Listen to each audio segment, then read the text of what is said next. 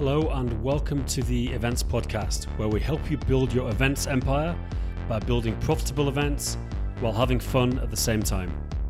So we've had a bit of a break over the summer, really since the start of the year.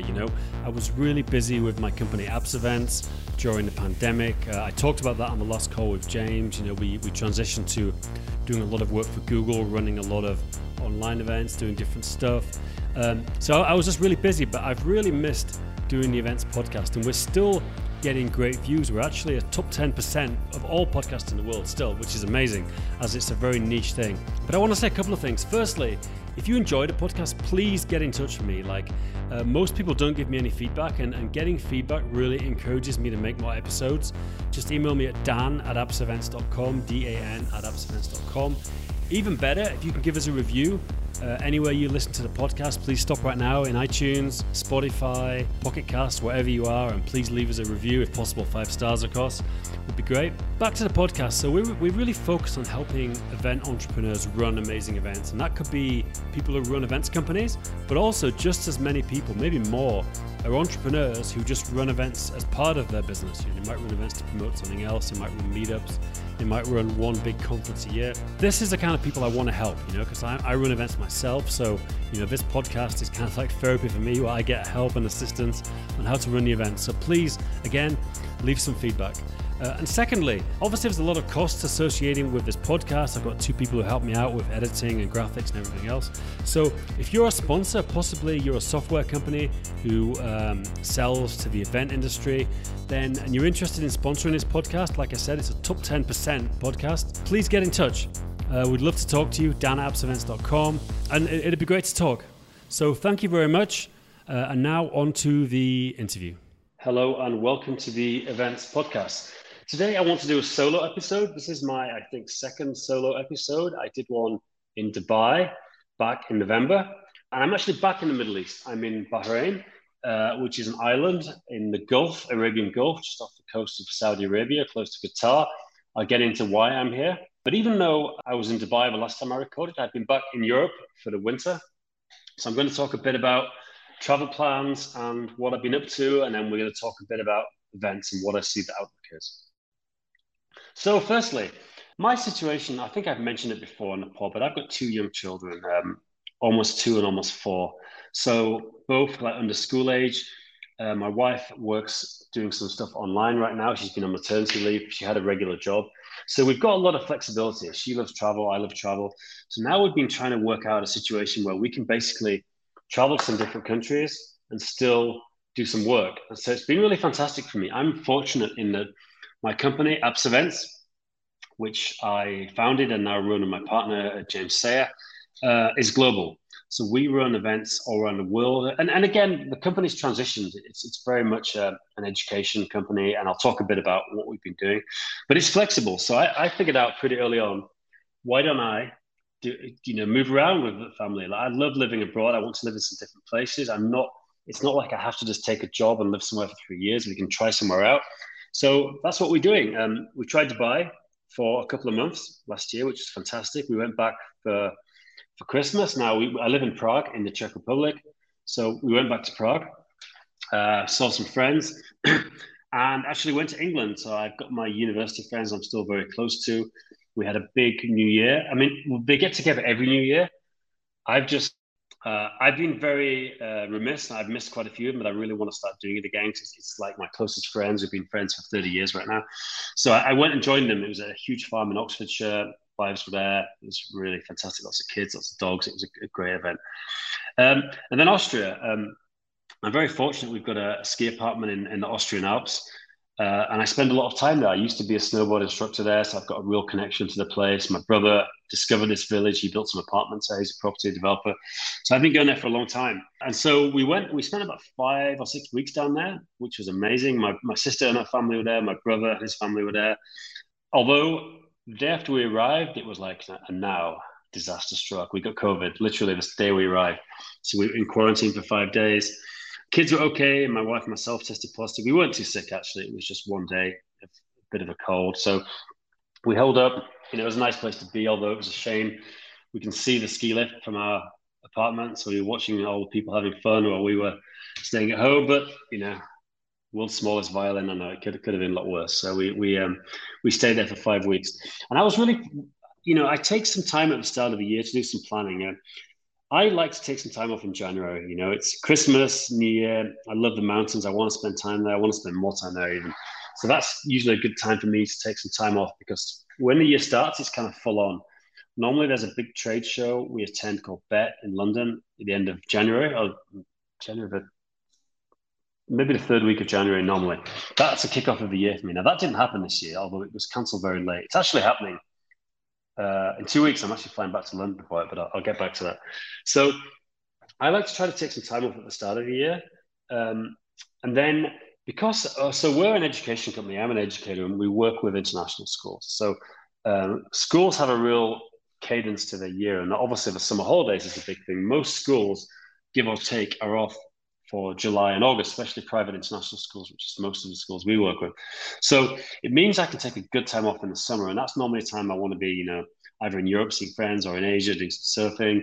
It's not possible to take 2 months off. That would be great, but it is possible to get a good break. No one's around, everyone we deal with. You've still got to work, you've still got to do some planning, you've still got to get ready for the next year. But that's a good time. So I'm lucky that, I try to take some time off end of the year. I always, there's an entrepreneurial group I'm a member of. It's called the Dynamite Circle. And they have a conference in late October in Bangkok, and it's the highlight of my year. Although I'm really, I've really missed it during the COVID times. But I almost like aim for the end of October. That conference has been my kind of year end, so I can meet everyone, break, talk about what we've been up to, think about the next year. Even though I still end up working till Christmas, but that's kind of a good staging point for me. It's like how are we doing? Like, and it makes me really want to achieve something by October.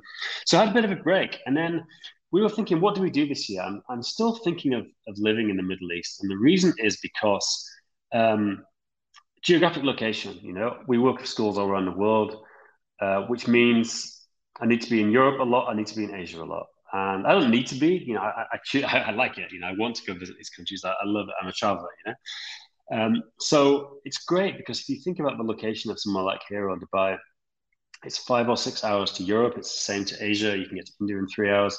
The only place it's not good for is America. But if you're dealing mostly with Asia and Europe, it's very convenient, very easy to get backwards and forwards. So I'm thinking about it, and also you can set up a business here. It's quite tax efficient if you live here. And we'll see, so we're planning on staying here till the summer. Then we're going to go back home. And then I think Asia, honestly, now Asia is opening up, and if fingers crossed, things go ahead, there's going to be a lot of conferences in Asia in October. So hopefully going to go back to Asia again. So let's see. The plan is now Middle East, back home for a couple of months, and then Asia. But I want to talk about a few things, talk about events. But first, I want to talk about Bahrain. It's an interesting place. I bet a lot of you listening to this have never been here. So it's an island in the Arabian Gulf. It's very small, It's interesting. A lot of the people live at the north of the island. Most of the south is not populated. Or I think it's owned by the royal family, a lot of it. It's very open. Like you have an image of the Middle East as being very conservative, and of course there is that part of society here, but it's very open. I mean, there's a lot of bars and restaurants. So you can go out for a drink in a bar. It's completely normal. So it's really different. It's very. Someone described Bahrain to me as like feeling like it's stuck in the 80s or 90s, and it's really true. It feels a bit old-fashioned, which is, but I like Dubai, but Dubai was a bit too much razzmatazz for me. Maybe I'm a bit of a country boy, but I really found it a little bit too much, Whereas Bahrain is very chilled. It's a very old-fashioned expat life. People say it's a village, There's not actually that many foreigners, so you get to meet a lot of people, and you actually get to know Bahrainis here, which is interesting. In Dubai, there's not as many local Emiratis, and most of them, don't seem as keen to meet foreigners. Maybe just because of the numbers, there's just not that many of them. But here, a lot more Bahrainis. For example, I'm working in this co-working space. It's, I think, or as far as I can tell, all Bahrainis and Saudis, all really cool. Got to know a few of them. And just meet people out. It's a sociable place, and I think it's a quite unique place in the Middle East. There's a few other places. I think Lebanon's quite open and some other places, but this is really an interesting place to visit. It's strange. It's kind of half empty, There's like empty building lots everywhere, and apparently they're all owned by someone. They're just waiting for the right time to build. So you'll drive along, and there'll be a huge apartment building, and then like three empty lots, and then another one, and it's really strange. We're staying in the north of the island, which is there's a huge reclaimed area called Amwaj and another few islands. It's built these islands out of nothing, just dredged up the sand and built new islands, which is bizarre as most of the island is empty. But apparently, it's cheaper to build a new island than to build on the existing island, which is bizarre. But it's a great place we're staying in. It's called Tala. It's very expatty. It's kind of a gated community, which I never would have thought I would enjoy. But with small kids, it's perfect. There's a big beach. There's kids play area, which is amazing. We've got an apartment, but you just take kids straight out. They can run around the playground. There's a football area. There's gym. There's you know tennis, basketball. It's almost like a holiday resort, but it's all people that live there. People that live there and work there. A lot of foreigners. Still a majority of Bahrainis, I think, as far as I can tell. But got a supermarket, and it's great. It's a bit of a drive. We've rented a car, which my wife is using. The kids are in preschool. I'm just taking Ubers everywhere. I love Uber, honestly. Like I know a lot of car guys are probably listening to this, guys and girls saying they love to drive. I'm happy for someone to drive me around. I don't need it. I stick a podcast on. I'm a podcast junkie. I just podcast, drive around, and it's been good. One of the reasons to come here, a lot of international schools there. I've been meeting schools. People are very open to meet. Not a lot of people come here, so I've been meeting a lot of schools. They're our customers. They're people I work with. So it's been great doing a lot of meetings. Also, Saudi Arabia. That's another big reason to come here. I want to cross the border to go and check out Saudi Arabia. Bahrain's an island. There's a bridge that connects the island to Saudi Arabia. I think it's 25 kilometers long. It's a huge bridge. And on the other side, there's a big conurbation. There's Daman, Al-Kabar, and another city. It's almost like Hong Kong, I think. You've got the Hong Kong, and then you've got the Chinese, you've got Shenzhen and Guangzhou province. It's almost like the kind of hinterland. A lot of people want to live in Bahrain, because especially if you're from Western country, it's a lot freer society. So they live here and they cross the border to work in Saudi. I mean, some just go there in the morning, commute back. Some stay during the week, 3, 4, 5 days during the week. And some drive all the way to Riyadh, which I think is 5 hours, maybe. It's the capital of Saudi Arabia. So I'm going to visit Saudi. First time for me. Obviously, controversial country. I'm very interested to meet some teachers there, meet some schools there. Schools are schools all around the world, and I'm looking forward to getting across to Saudi Arabia. So I'm going to drive across to Daman, and then I'm going to fly to Riyadh. I'm going to do at least 2 trips to go visit them. So that's it. Bahrain, fascinating place. Would I recommend it to visit? It's almost no tourism here. People come here to work, and a lot of really interesting expats, kind of different to the type you'd normally meet. A lot of people in oil and gas, a lot of people working in the military. There's a huge US base here, and there's a Royal Navy base here. Right? I mean, I can almost see it from here. And there's a lot of foreigners doing these kind of jobs. There's also just a lot of different types of people. Like mostly people working here. There's not like Patricia, my wife. She had a friend came out, and she stayed for 4 days, and she did every tourist site. There's a couple of forts, there's a museum. There's a tree of life, which is a tree growing in the desert. So not that much to do, but there's a few big things. The Grand Prix is here, the Bahrain Grand Prix. I took my son to the testing day a couple of days ago, which was fantastic. So probably going to go to the Grand Prix this weekend. It's a really livable place. You can set up now. I was also thinking, as I mentioned, about incorporating a company here. I've looked into it. It doesn't seem to me to be set up as much like Dubai for people like me that run a global business. Like, for example, Dubai. A lot of people, you set up a business in the free trade zones. You're invoicing customers like we are in Asia or Europe, America, everywhere. You make yourself resident there, and you can have a very good tax situation. Obviously there is a tax. The tax is the high cost of living, but effectively, you won't be paying any corporation tax. And you can do the same thing here. And I was thinking about it here, although it seems to me, from having looked into it a little bit, that most people here have local businesses. They don't do it like the Dubai thing, where you have an international business. So if any people have international events companies, I'm sure some of you are already based in Dubai. I know a lot are. This could be an interesting place, but it doesn't quite seem ready for it. Now, would I rather live here or Dubai?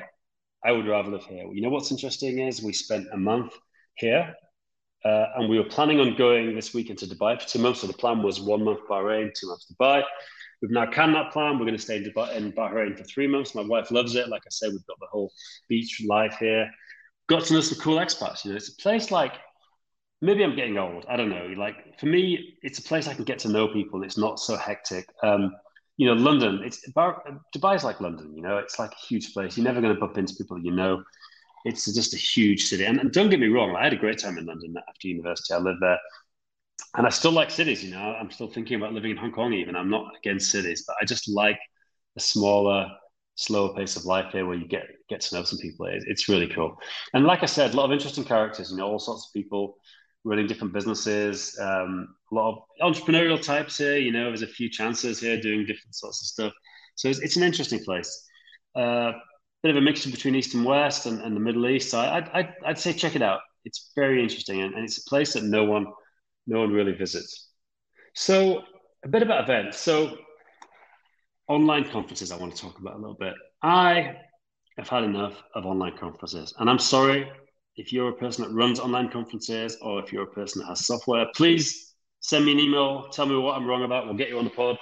But I just think I've had enough. Like, I don't enjoy it. I can't sit. I spend so much time in front of my screen. I don't want to see more content. I don't have the time to watch more content.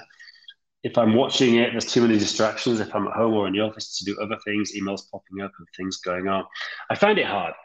I know that the online conference producers, the clever ones, have changed their strategy, and now, of course, you get access to the material. You can listen to watch it anytime. I think that's obviously the right way to do it. I know some of these platforms have some good networking tools built in, where you can even walk around the virtual exhibitors area. For me, it's just not what I enjoy. I'm an in-person person, and I can't wait to get back into it. And I'm going to talk a bit about that. I think the huge advantage of online is, I think there's going to be a big move to hybrid, and it's not just me. It's obviously a lot of people saying this. I think now event producers, and hopefully this year we're going to be back in a normal situation. I've realized there's a whole separate revenue stream they can have for people that pay for online access to the conference. So, you buy access to the stream. And I think this is going to be a big, obviously you've got the cost of having video production, website development, etc., to get your content up. But then as long as you can sell more online tickets to cover that cost, then you're ahead and you've grown your audience. So I think that's going to be an increasingly big thing. But online conferences, I mean, we have been running them. We've run our own online conferences, but we've made them free. And I know I'm in a very fortunate situation. We don't have to charge. Our business pre-COVID was almost entirely live events, Google Summits for schools and training events. And that all went away. And we managed to pivot the business to be much more of doing software and services. So we're reselling some Google Workspace for schools. We're doing online training, a lot of online training. That works really well. We've adjusted the format from like a full day training will now be split over, 3 or 4 2-hour sessions. So we've really changed the format. I think everyone is doing that. But we were lucky enough not to have to rely on money for conferences. We managed to pivot, and it wasn't easy. I'm saying this like it was something that happened overnight. It was a lot of late nights and a lot of struggle, but we've done everything. So we've put our content out kind of as a loss leader. Great content, people can watch it. We're getting 20,000 a month views on our YouTube channel now, so it's not huge by any means, but it is good. I know that's like we've got above the beginner level. We're getting a lot of people watching our content, and it helps. These are people that might purchase our content, might come to an event, might be someone we become friends with. Someone we get a contact with, someone who might speak at our event. It's all helping us get the word out. So I think online is great. I think you can put it out for free. Of course, the downside of putting it out for free is people feel it might devalue the brand and people don't want to pay for it. I'm not sure. Time will tell, but let's see. But the events world is opening up. I got invited to speak at a conference in Oman in 2 weeks. I'm getting my flights and hotel paid. I'm not getting any fee, which is fine. I don't ever try to make money from speaking at events. For me, it's all about making the contacts. So I'm doing that. I'm flying to London for BET. I mentioned it's been postponed from January. So that's taking place. And for me, it seems that Europe, Middle East, and the US is open for business for events. The US especially, we're running a big conference in Florida in August. The UK, everything's starting to happen again. Middle East, it's already been happening since last November. Fingers crossed. I don't want to jinx it. My opinion about COVID has stayed the same for a while now. I think unless there's a really virulent strain comes in again, I think we've got to learn to live with it. We've got to live a normal life, protect vulnerable people, obviously, and get on with it. And I think most of you probably agree if you're in the events business. We've just got to get back to it. I think this year it's going to open up, and I think it has opened up. And I think if you're not sure about pulling the trigger on running an event, I think do it now. I think just one piece of advice is protect the downside. You're booking a venue, get good cancellation terms. Most hotels will let you cancel maybe up to a month or two before. I know some big exhibition centers won't necessarily let you do that, but get it booked in. Let's get back to running events. Let's do it. Now, I know the exception is Asia. I mean, Hong Kong, it's really tough, like they've gone for this zero policy of COVID, same as Australia. A lot of Asian countries like have done the same. China obviously is the big one, but time will tell. Is it a good solution? I don't know. I'm not a virologist, despite the fact that everyone claims to be an expert now. Who will tell if it's the right decision? But I think it's going to be tough to run events in Asia. I really hope not. I'm due to run an event. I want to run an event in Bangkok in October. Bangkok's very dear to my heart. The second event we ever ran was Bangkok, and I've been running events there for 10 years or 11 years. Hong Kong, I love. We're setting up a Hong Kong company now, and maybe I'll talk about that in another podcast. So I think we're ready to go for the rest of the world, and I hope Asia is going to follow suit. So get out there, get running events. Let's do it. Let's meet up in person. Let's do it. Now, that's almost the end of this solo episode. I want to ask some feedback here. I've had a bit of a break the last few weeks. And the thing about this podcast is, I have nothing to promote. I mean, I started it. We had our own software, which I've now sold. Events Frame, by the way, Martin is going to be on the podcast again. So I want to keep growing this podcast, but I want to start making some income from this. There's a lot of time and effort required. I want to keep on the 2-week schedule. So I want to at least make something from it. And I want to get your feedback in terms of what I could do. Firstly, I was thinking of doing Patreon. Patreon you can do a subscription, $5 a month. That to me, I would love to do that. I'd love to, if I got even a couple of people on a Patreon, I'd be like committed because I know they're listening, subscribing. I'll make sure I do good content and grow the Patreon. That's one thing. Sponsored episodes, second thing, I get contacted every month by software companies who do ticketing, event online conference software, different things related to events, different platforms they want to sponsor. They want to do an event where I interview their CEO. I could do those interviews. I could do it, although, from a kind of journalistic integrity, not that I'm a journalist, but, I'd rather not talk to someone who's promoting something. I'd rather just talk to someone because I want to talk to them. So I think getting an advert, promoting them, well, I'll do the ad read and I'll check out their products and give my honest feedback and talk about it. I think could be great. So tell me what you think. Please drop me an email, dan@appsevents.com, DAN, appsevents.com. Tell me about what you think we should do. Should we do Patreon? Should I do sponsors? I want to start making some income from this podcast. I want to be motivated to do it. I've got a lot of great content. If you go through the back catalog, there's some amazing content of different people running conferences, trade shows, people doing part-time, full-time, people doing online events, people doing free events. There's everything. I've used it as my own personal learning experience, and I've grown my business because of it. So check out the back catalog, get in touch with me. I'm going to be back every 2 weeks. So take care. And again, let's start running events. Cheers.